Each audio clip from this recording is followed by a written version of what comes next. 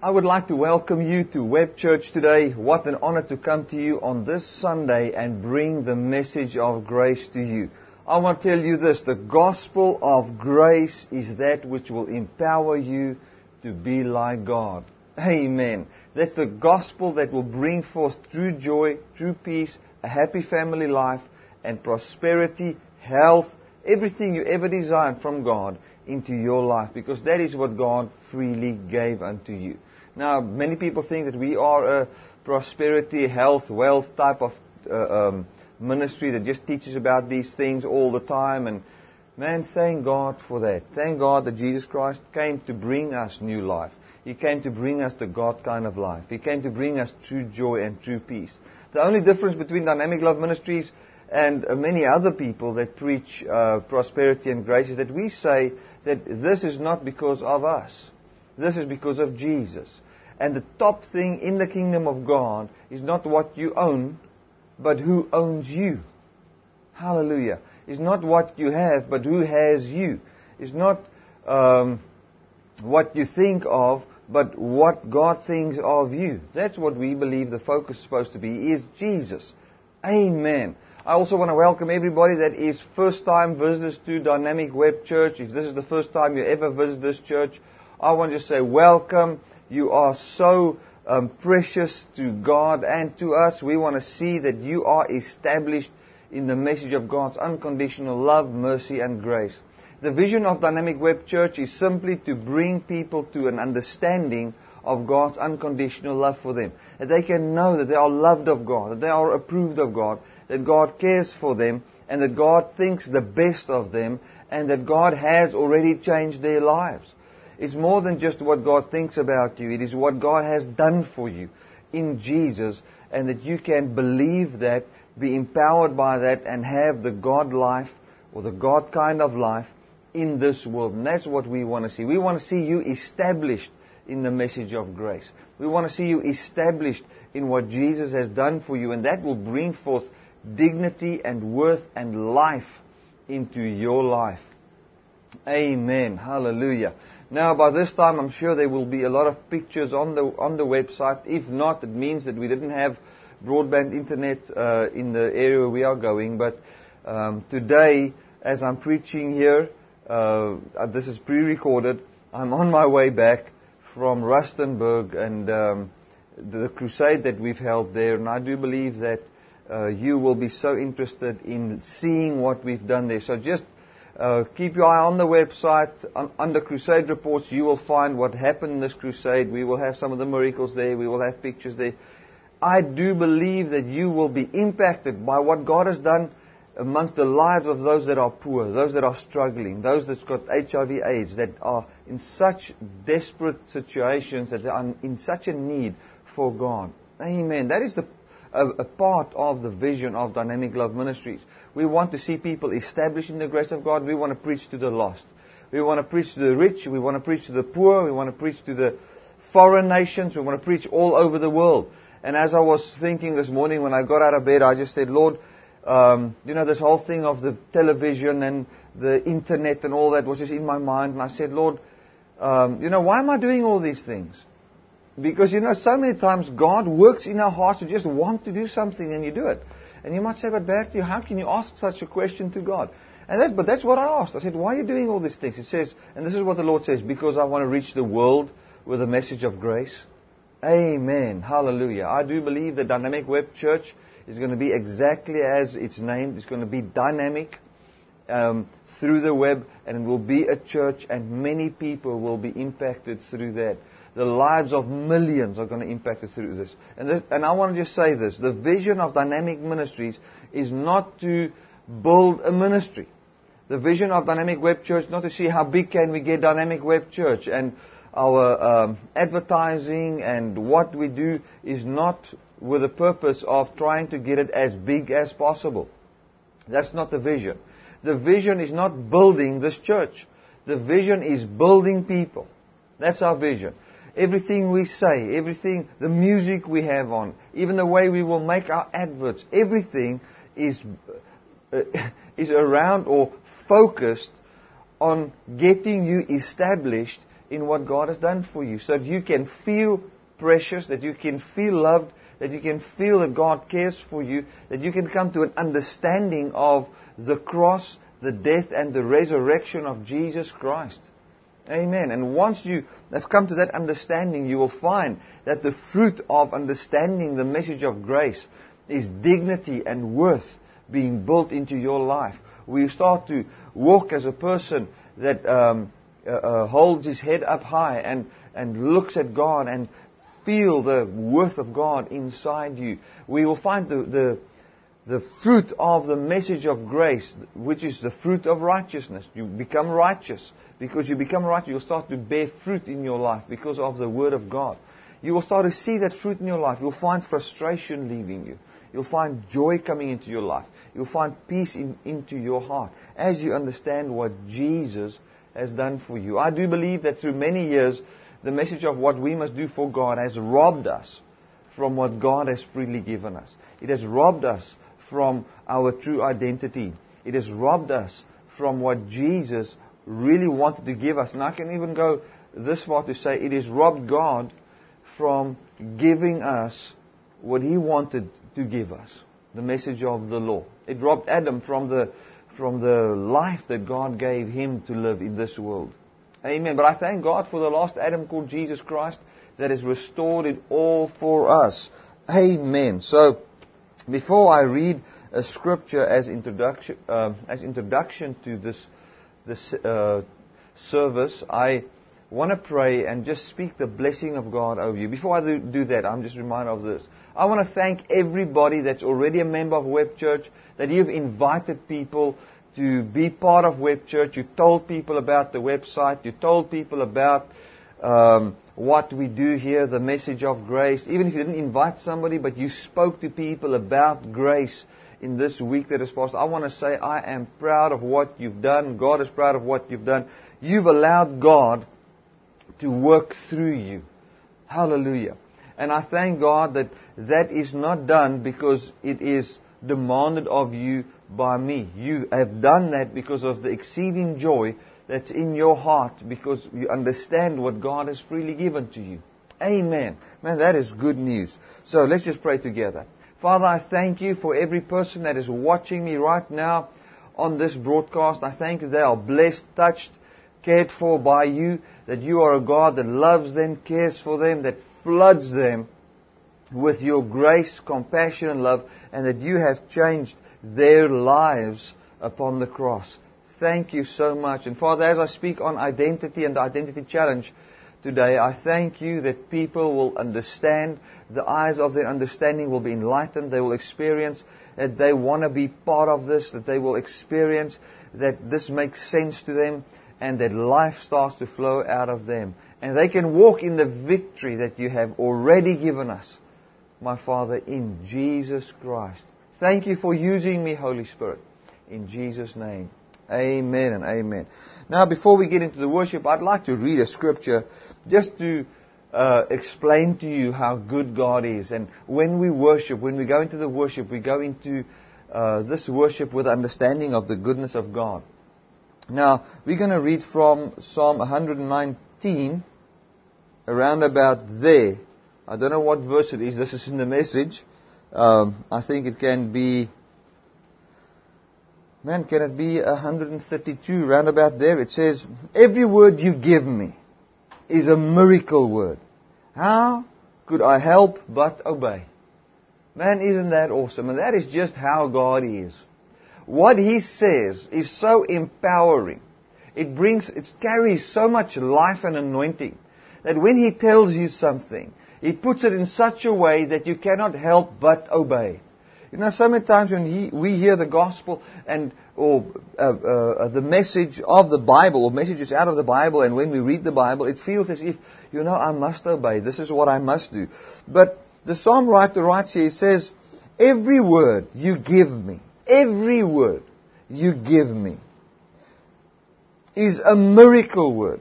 How could I help but obey? So what he says is that the word that God speaks is a miracle in itself, because it brings forth obedience out of my heart.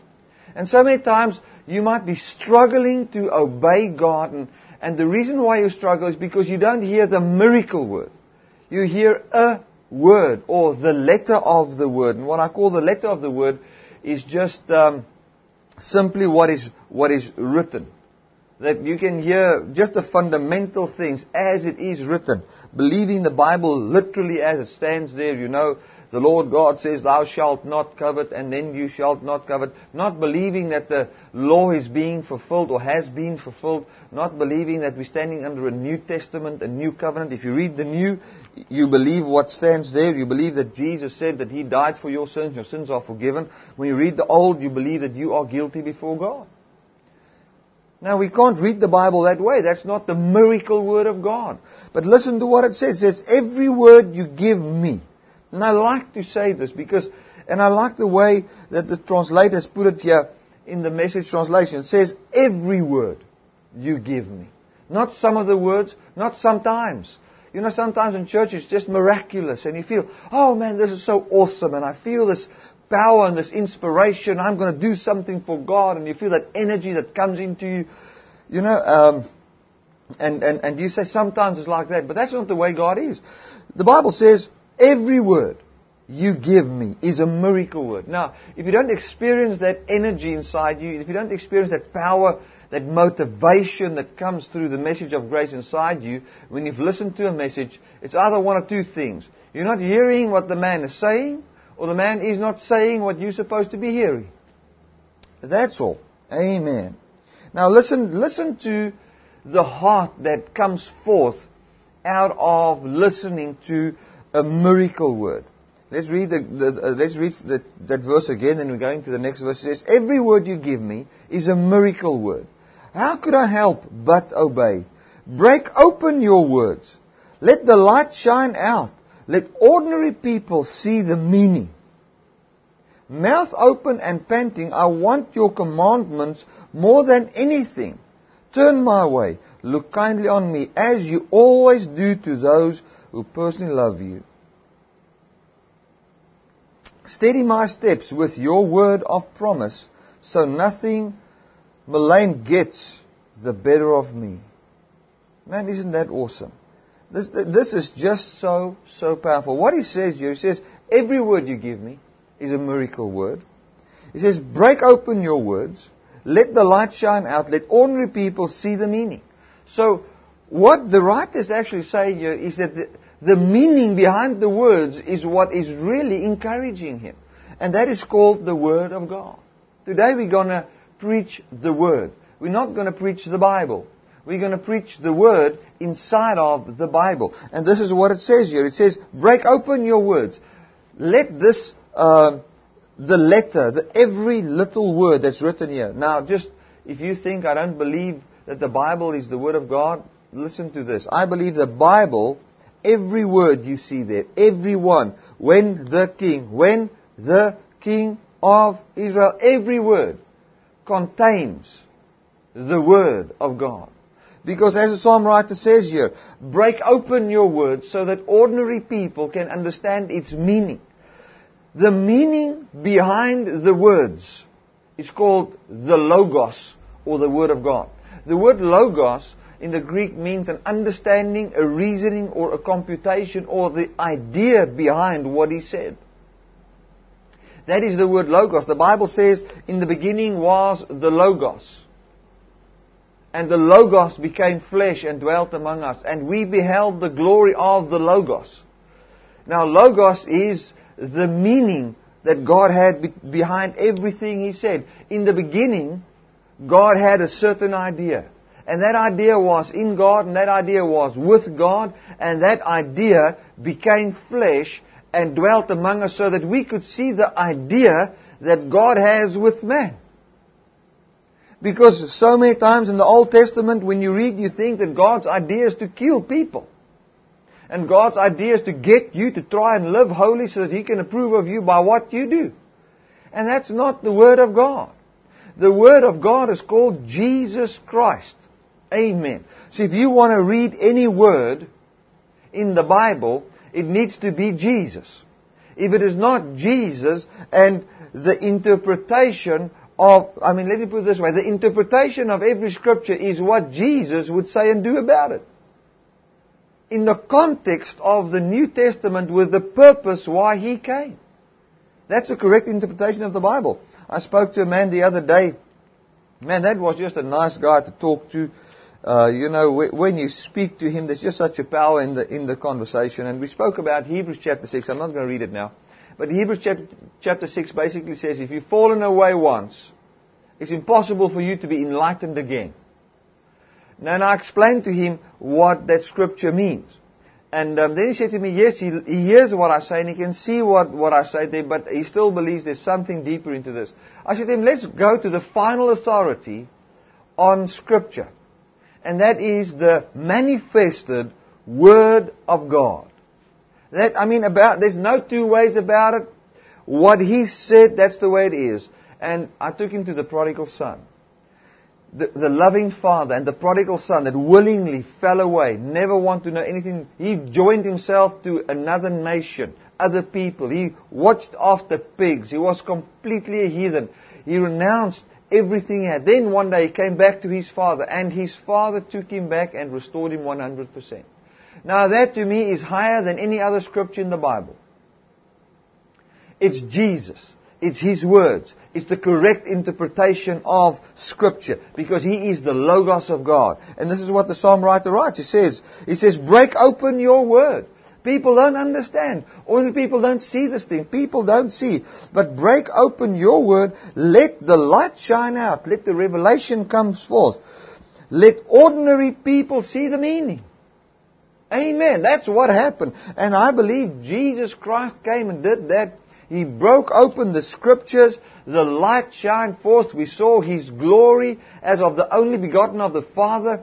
And this Word of God was flooded with grace. It was flooded with truth.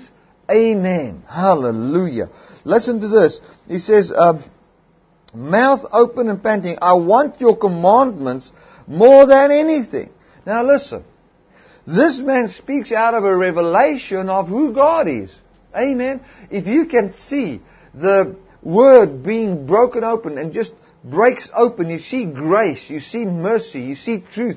You will, like this man, say, all that I want to see, all that my desire is to just hear another word from you, another commandment from you, not another law, but another commandment, because the commandment of the Lord is, believe on me, for I bring salvation unto you, according to John.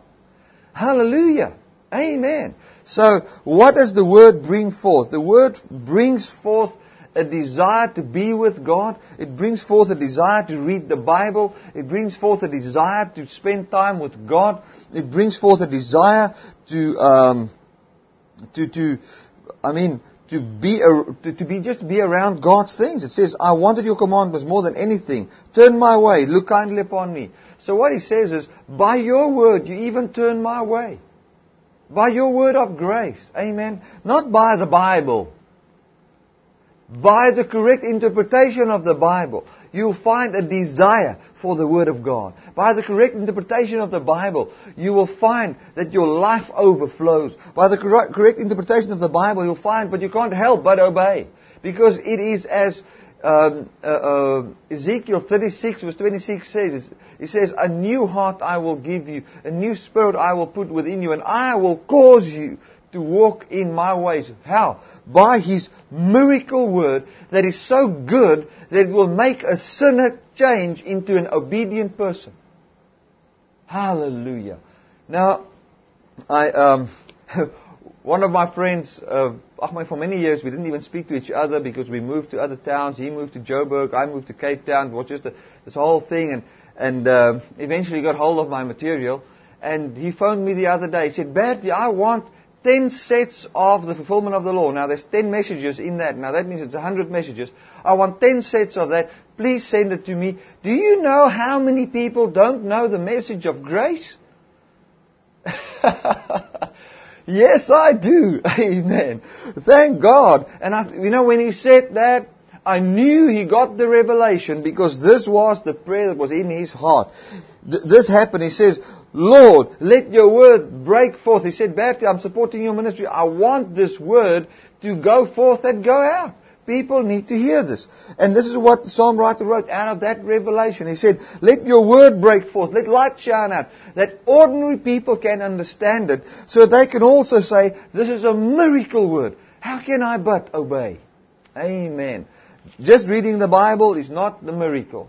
Understanding the meaning behind it is the miracle word that will empower you. And that's why we worship God. Amen. The word for worship in the New Testament is, one of the words is the word proskuneo, which means to lick the hand of your master, or like a dog, licking the hand of your master. And when we lick the hand of God, what does that mean? That means hand speaks of work, and tongue speaks of to speak.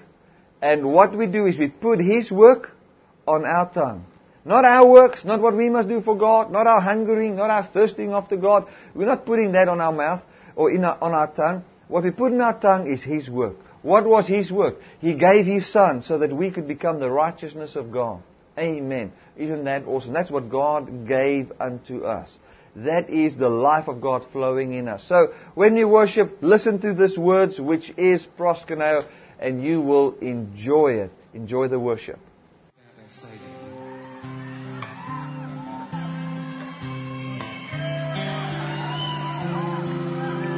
What a friend I found, closer than a brother.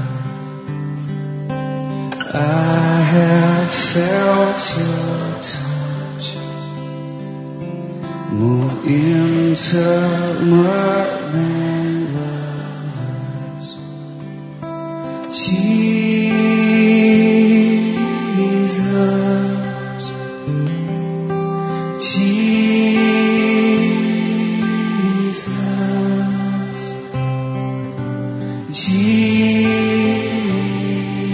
Jesus, friend forever.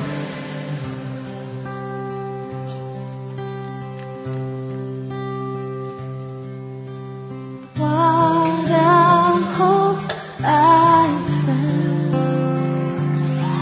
more faithful than a mother. It would break my heart to ever lose each other. Jesus,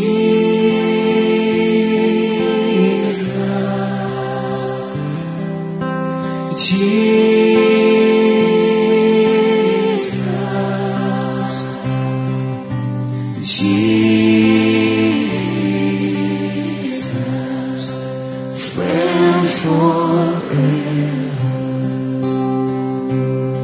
Jesus, oh Jesus, love you, Lord. Jesus.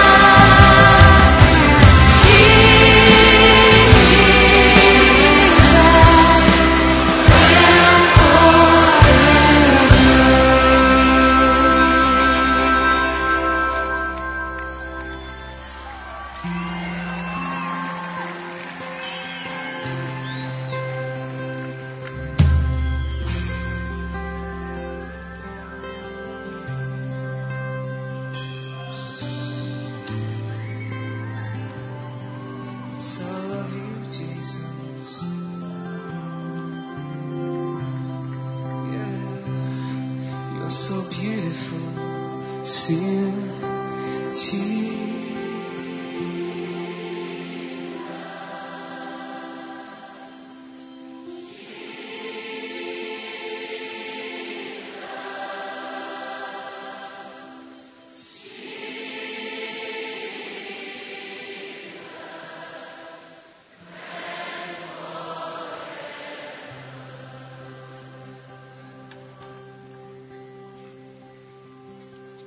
You're my friend forever. You're my friend forever.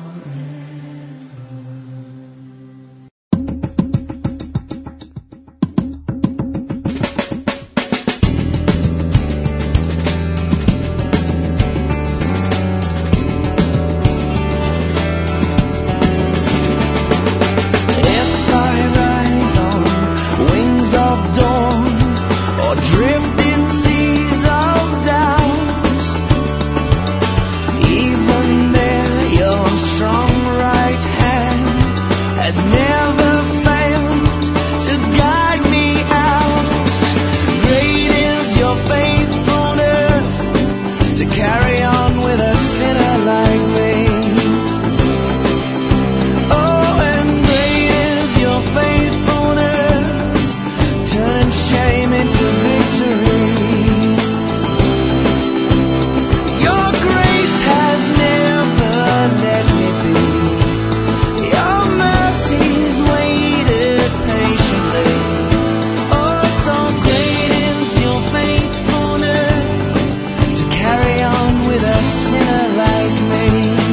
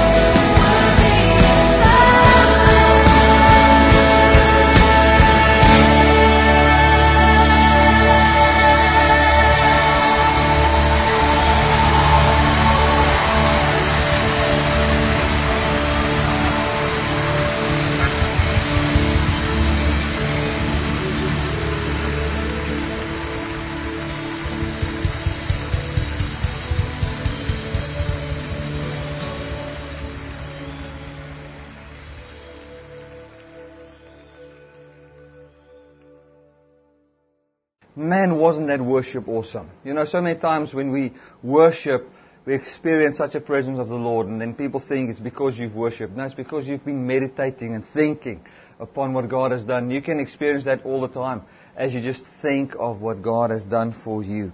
Amen. Hallelujah. Now we're going to get right into the Word of God today. Matthew chapter 4. On the previous Sunday we was talking about change and not change, I mean like almost spiritual warfare, being tempted and the identity challenge, and how Jesus was challenged in his identity. And that is what the whole of Christianity is about. And let me put it this way, that's the attack on Christianity, is to rob you from who you are in Jesus Christ and to get you into a works mentality. Let's go to Matthew 4, verse 4. Jesus fasted for 40 days and 40 nights, and then he became hungry. And the tempter came to him and said to him that if you be the Son of God, command these stones to be made bread. And Jesus answered and said, man shall not live by bread alone, but by every word that proceeds out of the mouth of God. Now what he said here was that he will not find his sonship in doing miracles. That's it. He will not find his sonship in eating of the law. Now, remember, if we just take a little bit of typology here, a stone speaks of the law. Okay? Jesus was tempted by Satan in saying, listen, number one, find your sonship in doing this miracle by providing for yourself. And don't let God be the one that provides for you. Just before this, Jesus was baptized. When he was baptized, the last verse in chapter 3, verse 17 says, and lo, a voice came from heaven saying, this is my beloved Son, in whom I am well pleased. Then Jesus was tempted after a time, after about, say, 40 or 50 days. After that, he was very hungry and didn't look as if he was the Son of God. I mean, his flesh was screaming for food and drink. He was going through a very hard time. Then Satan came and said this. He said, listen, find your sonship in what you can do for yourself. Be a son of God by providing for yourself. So he said, if you are the Son of God, take this stone and make it bread. And if you can take the stone and make it bread, then you know for sure that what God said when you came out of the water is the truth. And that's the word tempt in the Hebrew language. The picture value of the word tempt literally means to support grace by works. Man supporting grace.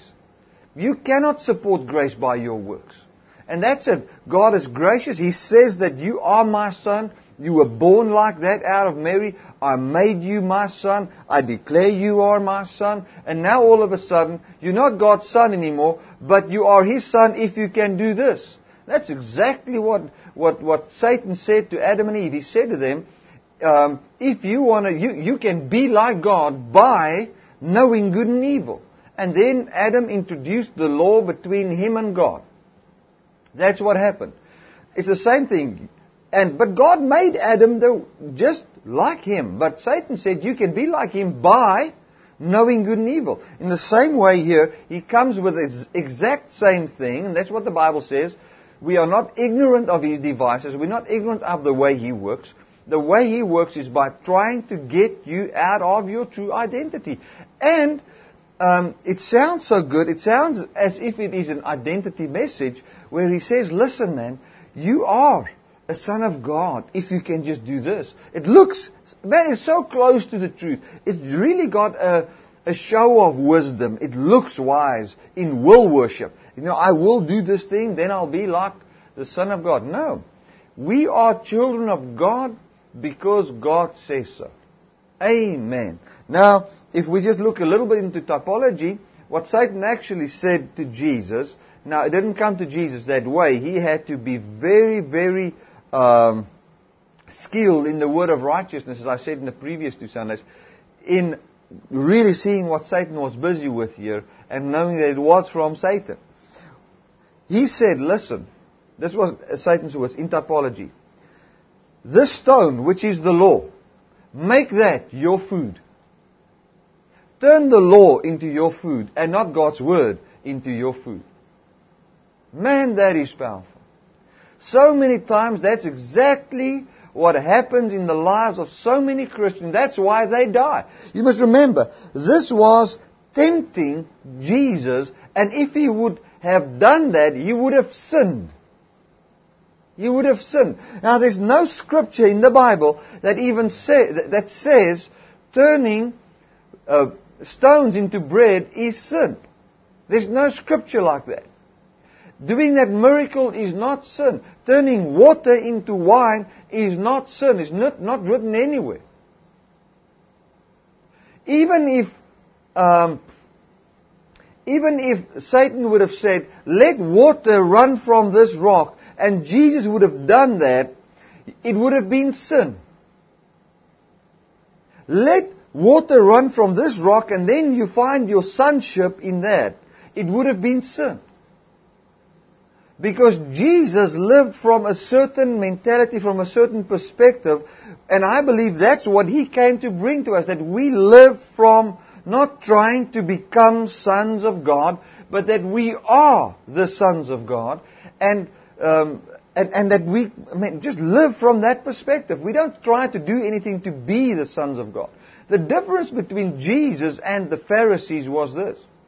Jesus believed that He was the Son of God. The Pharisees wanted to become like the sons of God. And they didn't believe that they were the sons of God, because when Jesus called Himself the Son of God, then they said, we're going to kill you, for you make yourself equal with God. Because He called Himself a Son of God, and then they said, we're going to kill you. He said, for what good work do you want to kill me? He said, not for the good works that you've done, but for you making yourself equal to God by calling yourself a Son of God. Man, can you believe that? The power of saying that I'm a son of God puts you equal with God. Not that you are God, but that you are as righteous as what God is, or you are as holy as what God is, or as powerful as what God is, because God placed Himself inside of you.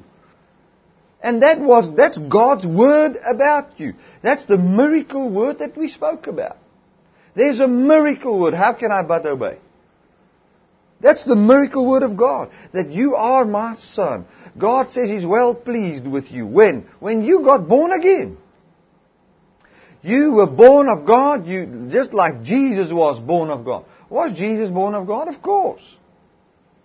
Was the seed that came into Mary of God or of Joseph? It was of God. Was Mary a virgin when she gave birth? Of course. She was a virgin. Why? Because God was the Father, and supernaturally He created a sperm seed inside of the womb of Mary, and she conceived. Hallelujah. And God was incarnated into human flesh. And what was so nice was all of a sudden God Himself was a representative of man. And man decided to walk by the law through Adam, because Adam was also born of God. Okay, but he sinned, and then there was another God-man born, which was called Jesus, which was God incarnated into human flesh. And here was God setting things right for us in human flesh. God said, I'll take human flesh and I'll make human flesh do what I wanted to do in order for human flesh to be saved, to be redeemed from corruption, to be blessed, to be godly, to be holy, to be declared righteous. That's what Jesus did. Amen. Hallelujah.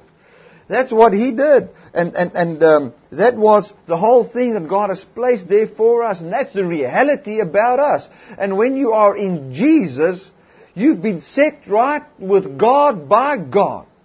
Amen. You cannot help but obey. That's the miracle word. I cannot help but obey. When I hear your word, I cannot help but obey. For your word already declares that I have already been obedient. I cannot even be disobedient. For you have already obeyed on my behalf. That's what Jesus did. I can't but obey. That's the word of grace.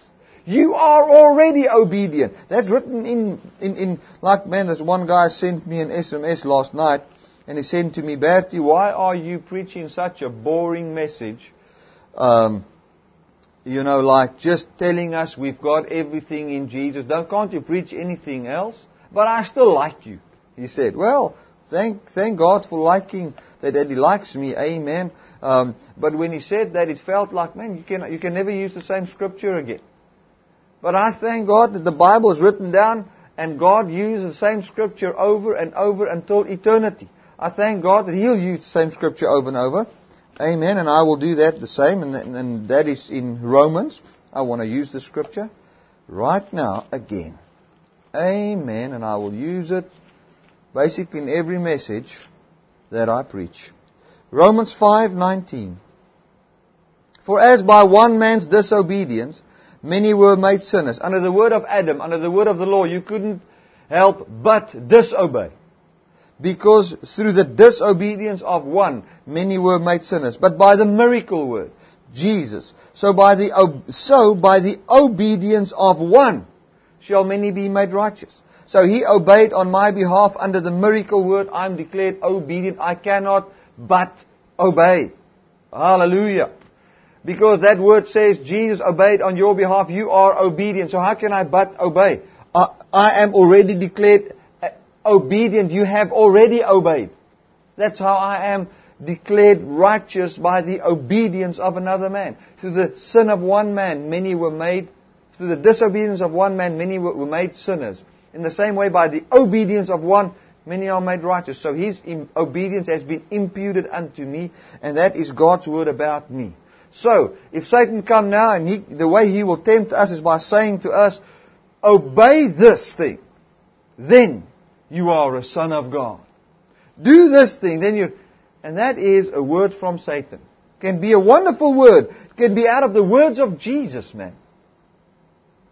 You must not think negatively. Think right, then you're a son of God. No. I know it's not good to think wrong things, but I'm not going to find my sonship in how I think today. I'm not going to do that. Because this physical body is not saved. Philippians, it says, we await the return of the Lord, to wit the redemption of our bodies, the salvation of our bodies, so that we can be resurrected into immortality. Amen. That's what we wait for. But this body yet is sinful flesh. It is not righteous. This flesh is not righteous now. We are waiting for the return of the Lord. We groan with creation according to Romans chapter 8. So I'm not going to base my sonship on what I do. And I'm never going to do it. Even if I have immortal flesh, I'm never going to do it. Because Adam, with his immortal flesh, brought forth death by saying, by what I do, I'm going to become. But why I say this is because I will make a mistake. And I'm not going to find my sonship in that. Jesus would have, if Jesus couldn't, if Jesus said to the stone, listen, become bread, and it didn't happen. I mean, it would have been an useless exercise for Satan to come and say that. But he knew that he could get it right. The temptation was not, let's see if you're the Son of God, if you can do this. Jesus could do this. He can do more. He can, out of stones, make people, man. He can turn a stone into a man. That's what John the Baptist says. He says, don't think that you're the children of Abraham. God can make children of Abraham out of these stones. He can do that. It's possible for God to say to those stones, become human beings, and whoa, a whole nation arises there. Man, that would be awesome to see. What a miracle. So don't think because you are of a right nation that you're something in the eyes of God. Because you're a Jew doesn't mean anything. If you're watching me today and you're a Jew, that the fact that you're a Jew, you know what that means to God? Nothing. Nothing. And thank God for that. Thank God for that. Because if that meant something to God, the whole Jewish nation will be wiped off the face of the earth.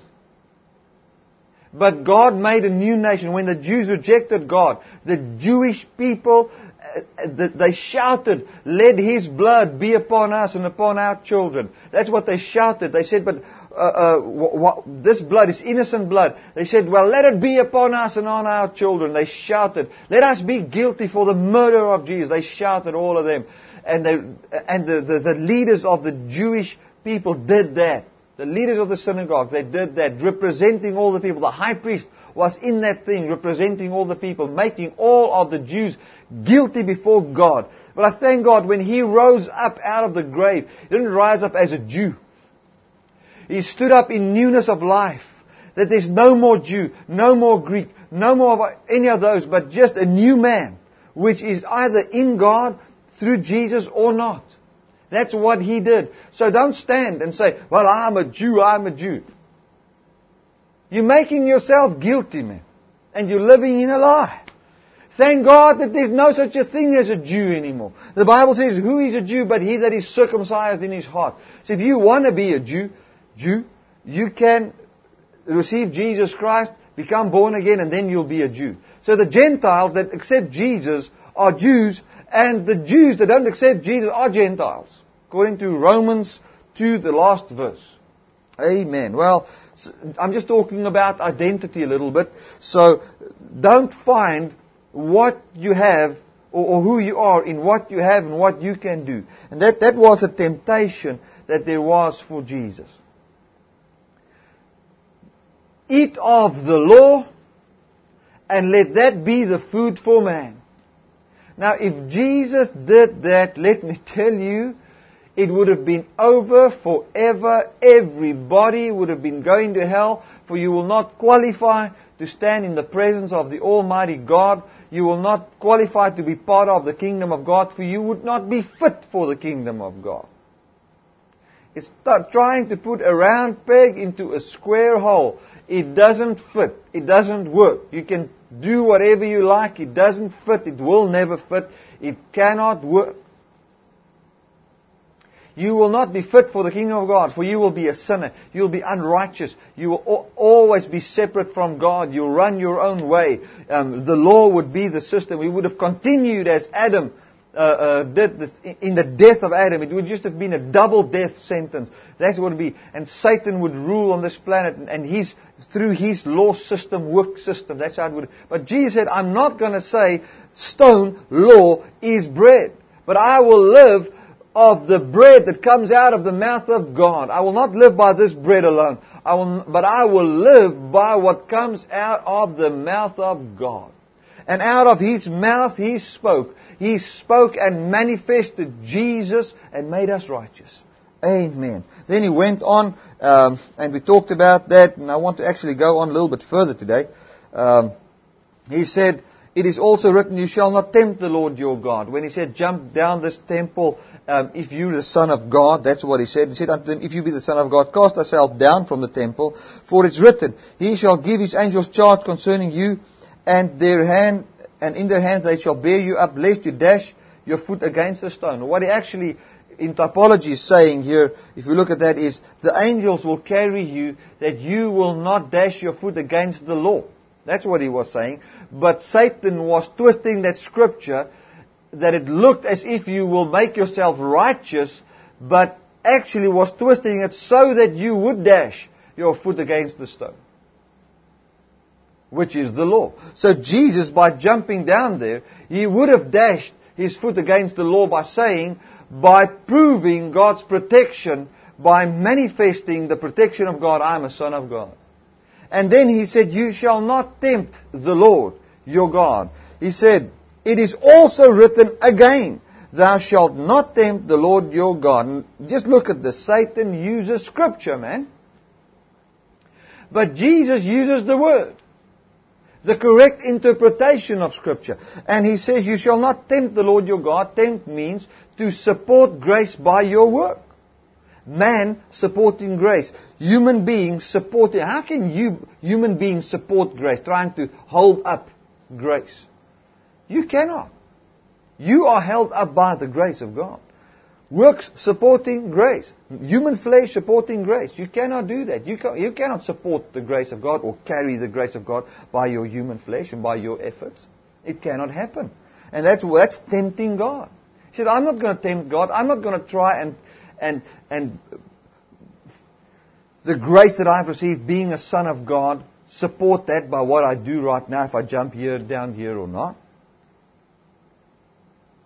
Amen. Now, let's go on to verse 17. Listen to Jesus and how He functioned. He continued to function out of that basis. Now, we're not only talking about being tempted today. Temptation comes by Satan challenging your identity. Now we finished with the challenge of the identity. Now about normal life. How do we live? How do we speak? Just how do we live? Listen to Jesus. From that time, Jesus began to preach and say, repent, for the kingdom of heaven is at hand. Now, so many times we see that as, repent from your sins, you sinner, because the kingdom of God is at hand and you're going to be all condemned to hell. Man, that's not it. That's not what stands here. That word repent means change your mind. You see, what Jesus actually said, He says, listen, you can start to think differently now, because God's way of doing things is right here now. You were busy with Satan's way of doing things. You were busy with Adam's way of doing things and Adam's way of thinking. You can change the way you think now, because God's kingdom, His rulership, is now at hand or here. Because of the sin of Adam, people thought, their thought patterns were like forged into a certain pattern. They had to think, I must do this, and I must do this to be pleasing to God. I must do this to be pleasing to God. Jesus said, hey, guys, you can change the way you think now. There's a different kingdom now. There's a different king, a different ruler. You're not under the law rulership anymore. You're under my rulership. There's a different king, there's a different kingdom, it's at hand. And this is what it says in Hebrews chapter 7. It also speaks of the changing of the priesthood.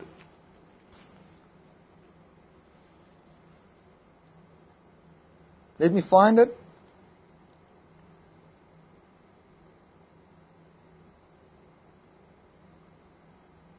Listen to this. Verse 11, it says, if therefore perfection were by the Levitical priesthood, for under it the people received the law, what further need was there that another priest should arise according to the order of Melchizedek and not be called after the order of Aaron? Let me just keep this place here in Matthew. I want to talk about this. This is going to bless you. He said, listen, Jesus came and He lived out of this perspective. He said, people, listen to me. You can now change your mind. For the kingdom of heaven, or the kingdom of God, is at hand. And change your mind means metanoia, think differently. Okay? Change your mind. Repent. That's what it is. Okay? Now verse 11, it says, if therefore perfection were by the Levitical priesthood, Jesus basically said this, if there was perfection by the law and by the Old Testament way of doing things, why would there be any need for another priest, which was Jesus? It says, for the priesthood being changed. He says, there's no perfection under the law. There's no perfection under thinking, I must become like God. I must try to live holy. I must try. There's no perfection amongst that. But there's perfection in what Jesus has done for you upon the cross. Listen to this. He says, for the priesthood being changed, there is made of necessity a change also of the law. Amen.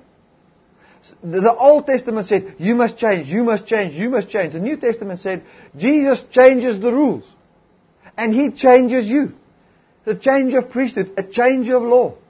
Amen. Hallelujah. Hallelujah, man. That is so good. So what Jesus actually said is, listen guys, you can start to think differently now.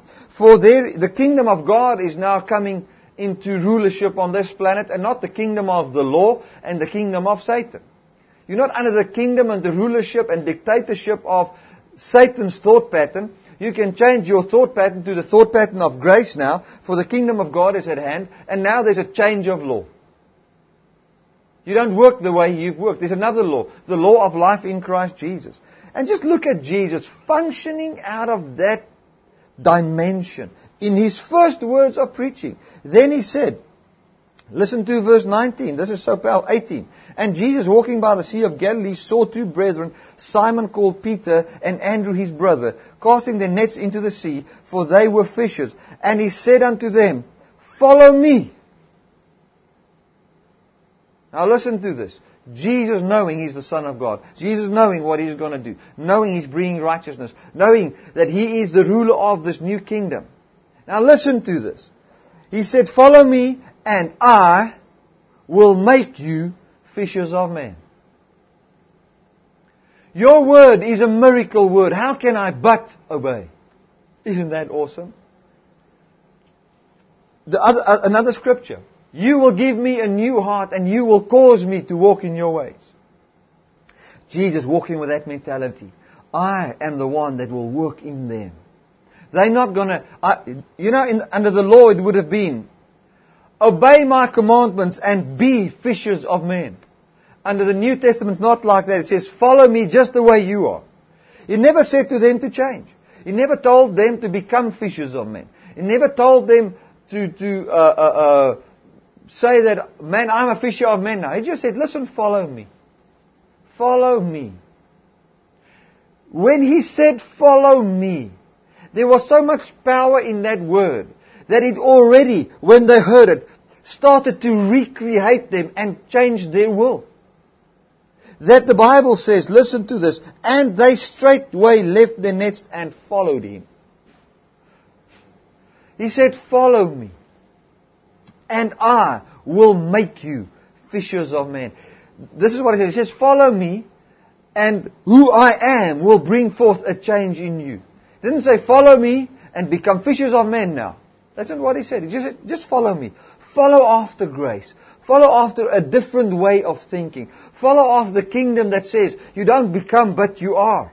That is Jesus. He says, follow after me. What is Jesus? He is the Word. He is grace and truth. Follow after the Word, after grace and truth. Amen. And when Jesus said that, there was so much power that it changed their will. I don't want to work here anymore. I'm following Jesus. But you must realize that Peter still owned these boats. He still worked with his father. He still had that business because when he denied the Lord, he could still go back to it. It wasn't as if he sold everything. It was still there. And he still had that boat. When Jesus preached, he stood in the boat of Peter, and they preached. And he preached out of Peter's boat. So it was not as if Peter left his whole business, but right there, he left everything and followed after Jesus. That's what happened because that word had so much power. And then Jesus changed them into becoming fishers of men. How does this work with identity? Jesus lived out of the thing, listen, follow me, I will make you. He lived out of who He was. Because I believe the job description of Jesus was, from the Father, was Jesus go and change the world. He came, He changed the priesthood, He changed the law, He changed what God thinks about you, He changed everything like this. He changed it all. Amen. Jesus never spoke to Peter about his sin. He was a fisherman. Now, I've been amongst fishermen. They swear and cuss. They flip drunk all the time. They're sinners, man. They're rough people. Most fishermen are like that. Now, there are some Christians amongst them, but I'm talking about the majority. They're just like that. It's the way it is. In Afrikaans we say, hy vloek soos 'n matroos. He swears like somebody that is on the sea all the time. Those fishermen and I don't know what the English word for a matroos is. Sailors. Right. Jesus said, He never spoke to him about his sin, never spoke to him about a drinking problem, never spoke to him about leaving his sin. Nothing like that. He said, follow me and I'll make you. Follow after the word of grace and you'll find a change in your life. That's what Jesus said. And then Jesus came. Let's just listen, and we're going to end off with this. There's one scripture more of this. How Jesus preached.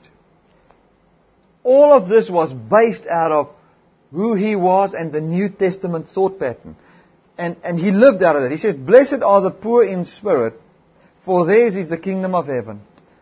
He's got this whole mentality. Blessed are those who are poor in spirit, not rich in themselves, I can do it by my own power, but poor in spirit, saying, I am too weak to be righteous by my works. Blessed are they, for theirs is the kingdom of heaven. If you can say, I cannot make it, but He's made it on my behalf, you are poor in spirit.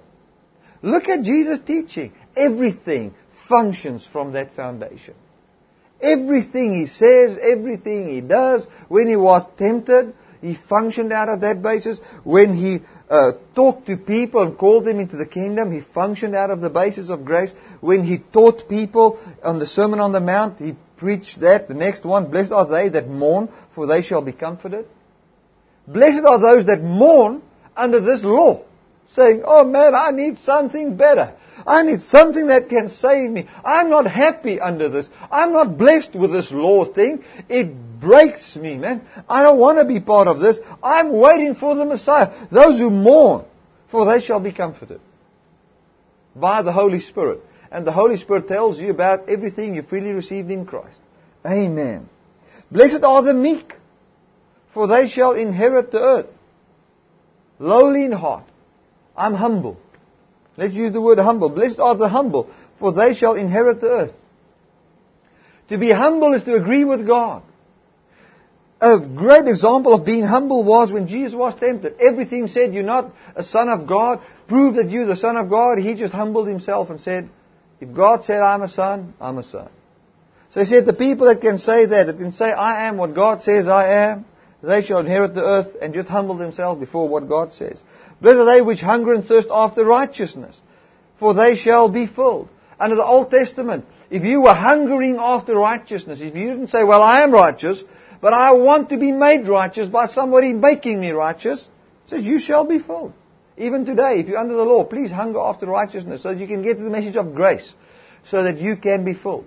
If you're under the message of the law, said, I'm still hungering for righteousness, I'm not filled, you will get to Jesus.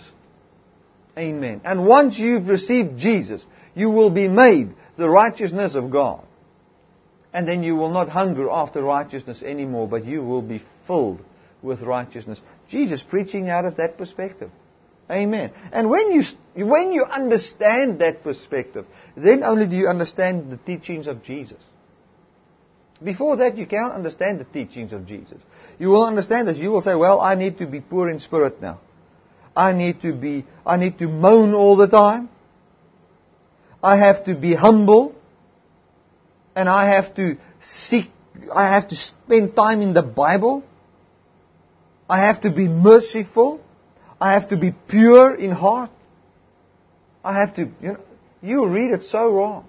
And that's what happens so many times. Because people don't have, preachers hasn't had, and normal people, they haven't had the mentality of Jesus saying that I am a son of God. I am in the righteousness of God. I am not going to prove who I am by what I do. I will do what I do, and that will be a fruit of who I am. I'm not going to put works first and then my sonship. I am a son, and that's it. I find my identity in what Jesus has given me and what He said about me and all of that. People don't have that mentality, and then they read the Bible and all they know is the name of Jesus, and then put the law, their mindset, under the name of Jesus. And that's why people don't understand the Word of God. That's why this Word is not a miracle word to many people, but still a law bringing death and unrighteousness, frustration and sickness and disease to people's lives. And they just feel as miserable as ever. They've just used a little bit more willpower. Man, that's why. But when you understand grace, when you understand you are a son of God, when you understand what He has freely given unto you, then you'll understand the Scriptures, you'll understand the teachings of Jesus. Because Jesus taught from this perspective of, I am a son of God, I am the one that will bring salvation to people. When Jesus talked like that, He thought that, He said, follow me and I will make you. Not force you. By what I am and who I am, I will cause you to be a fisher of men. Amen. You'll receive the Holy Spirit and it will change your being into witnesses. You will be my witnesses. That's what it says. Blessed are the merciful, for they shall obtain mercy. Jesus said, listen, those guys who are merciful, they'll easily understand this mercy message. Blessed are the pure in heart, for they shall see God. Your belief system, if it's pure, if it's not a law-based, but a grace-based, you will see God. Amen. Blessed are the peacemakers. If you are for peace, you shall be called the children of God, because you understand the message of peace so easily. Blessed are they which are persecuted for righteousness' sake, prophesying now, for theirs is the kingdom of heaven. Amen. Now listen, I also believe that the merciful here that it speaks of also speaks prophetically after receiving the Lord, for we are merciful, for we've received this mercy. It says here, blessed are the pure in heart, for your heart has been washed by the blood of Jesus. Blessed are the peacemakers, for you've already received the peace of God. Now you are in peace. That's the attributes of being in peace. Blessed are blessed are they which are persecuted for righteousness' sake, not for doing things right, for preaching this message of righteousness. That's for righteousness' sake. Listen, righteousness is what Jesus did for us. That's righteousness. Amen. That's what Jesus did for us. That's righteousness. That's how righteousness comes to this earth. If you preach the law, you shall live right, that's not righteousness, man. That's sin. That is not a preacher of righteousness. That's a sin preacher. That is somebody who brings forth sin in the world, because you bring forth a message of death. But if you preach Jesus, then you bring righteousness into the world. And you can be persecuted for righteousness. Jesus lived out of who He was, and the same way with Paul. He lived out of who he was. He preached out of who he was. And we can see that in 1 Corinthians chapter 7. And that's the way I think we should handle every situation and think in this life. Out of who we are in Jesus Christ. Because that's reality. Amen. Let me just find that scripture now. 1 Corinthians chapter 6, it says, verse 14, and God has both raised up the Lord and will also raise us up by His own power. Know you not that your bodies are the members of Christ? Shall I then take the members of Christ and make them members of a harlot? God forbid. So Paul never said, this is a sin, you better get right. No, he says, listen, don't you know who you are? That's what he said. Don't you know who you are? Don't you know that you're a body? You're the body of Christ. But you will still be raised up into the likeness of His body, but you're already His body. Will you take His body and make it part of a harlot? Look at Paul's thought pattern when it comes to living a holy life. There's much more energy in that to obey than just, you're not allowed to commit adultery. Knowing that I am, this body is the body of Christ. Will I take my body and make it part of a harlot? It's like Jesus having sex with a harlot. No ways. I'm not doing that. Amen. Look at his thought pattern. He thinks, he reasons out of who he is. What? Know you not that he which joined to a harlot is one body? For two says he shall be one flesh. But he that is joined unto the Lord is one spirit. He says, don't you know that you are joined to the Lord and you are one spirit? Flee fornication. Every sin that a man does is without the body, but he that commits fornication sins against his own body. What? Know you not that your body is the temple of the Holy Ghost, which is in you, which you have of God, and you are not of your own, not your own, for you are bought with a price. Therefore glorify God in your body and in your spirit, which are God's. You see the whole thing, and now he's talking to people that's already busy with this sin. They're already busy with this sin. He calls them the temple of God. He calls them the place where the Holy Spirit dwells. People that are busy with fornication. He calls them the temple of God. He says, listen, you are busy with these things. Don't you know who you are? Don't you know that you are bought with a price? Don't you know how precious you are? Don't you know that you are one with God? And if you make yourself one with a harlot, that you are one with that woman? And you are joining God and the holiness of God and the temple of God with sin? Or with a harlot? Don't you know that? Let's read it again. And God has both raised up the Lord and will also raise us up by His own power. Know you not that your bodies are the members of Christ? You are the members of Christ. Shall I then take the member of Christ and make them a member of an harlot? God forbid. So the reason why we are not in fornication is because of a revelation of who we are in Christ and the miracle word working in us, causing us to live holy. Paul never quoted the Ten Commandments here. Never. He talked about fornication, man. And he never quoted Exodus 20. But he quoted the finished work of the Lord. He quoted what Jesus done for us. It's the same with Jesus. When He stood at the place of sin, He quoted the Word of God in where God spoke and said, "This is my beloved Son." That's what was in His mind. The Word of God. You are my Son. And that miracle word kept Him away from doing and standing in the law. This is exactly what Paul said here. Let's read it. What? Know you not that he was joined to an harlot is one body? For the two, says he, shall be one flesh. But he that is joined unto the Lord is one spirit. He says, don't you know this? Don't you know how valuable you are? Don't you know who you are? You are one spirit. Listen to this. But he that is joined unto the Lord is one spirit. The Spirit of God and your spirit is one. Like Jesus and the Father is one. Like the Father and the Spirit is one. You are one with God. You are part of God. That's what he says. He says, don't you know this? For Paul clearly says that the manifestation of their deeds was an ignorance of a true revelation of who they were. And who they were, and a revelation of that and walking in knowledge of that will alter your behavior. That will change you. Amen. The focus was not on the change when they sinned. The focus was on knowing something.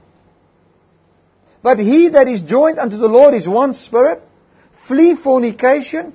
Every sin that a man does is without the body, but he that commits fornication sins against his own body.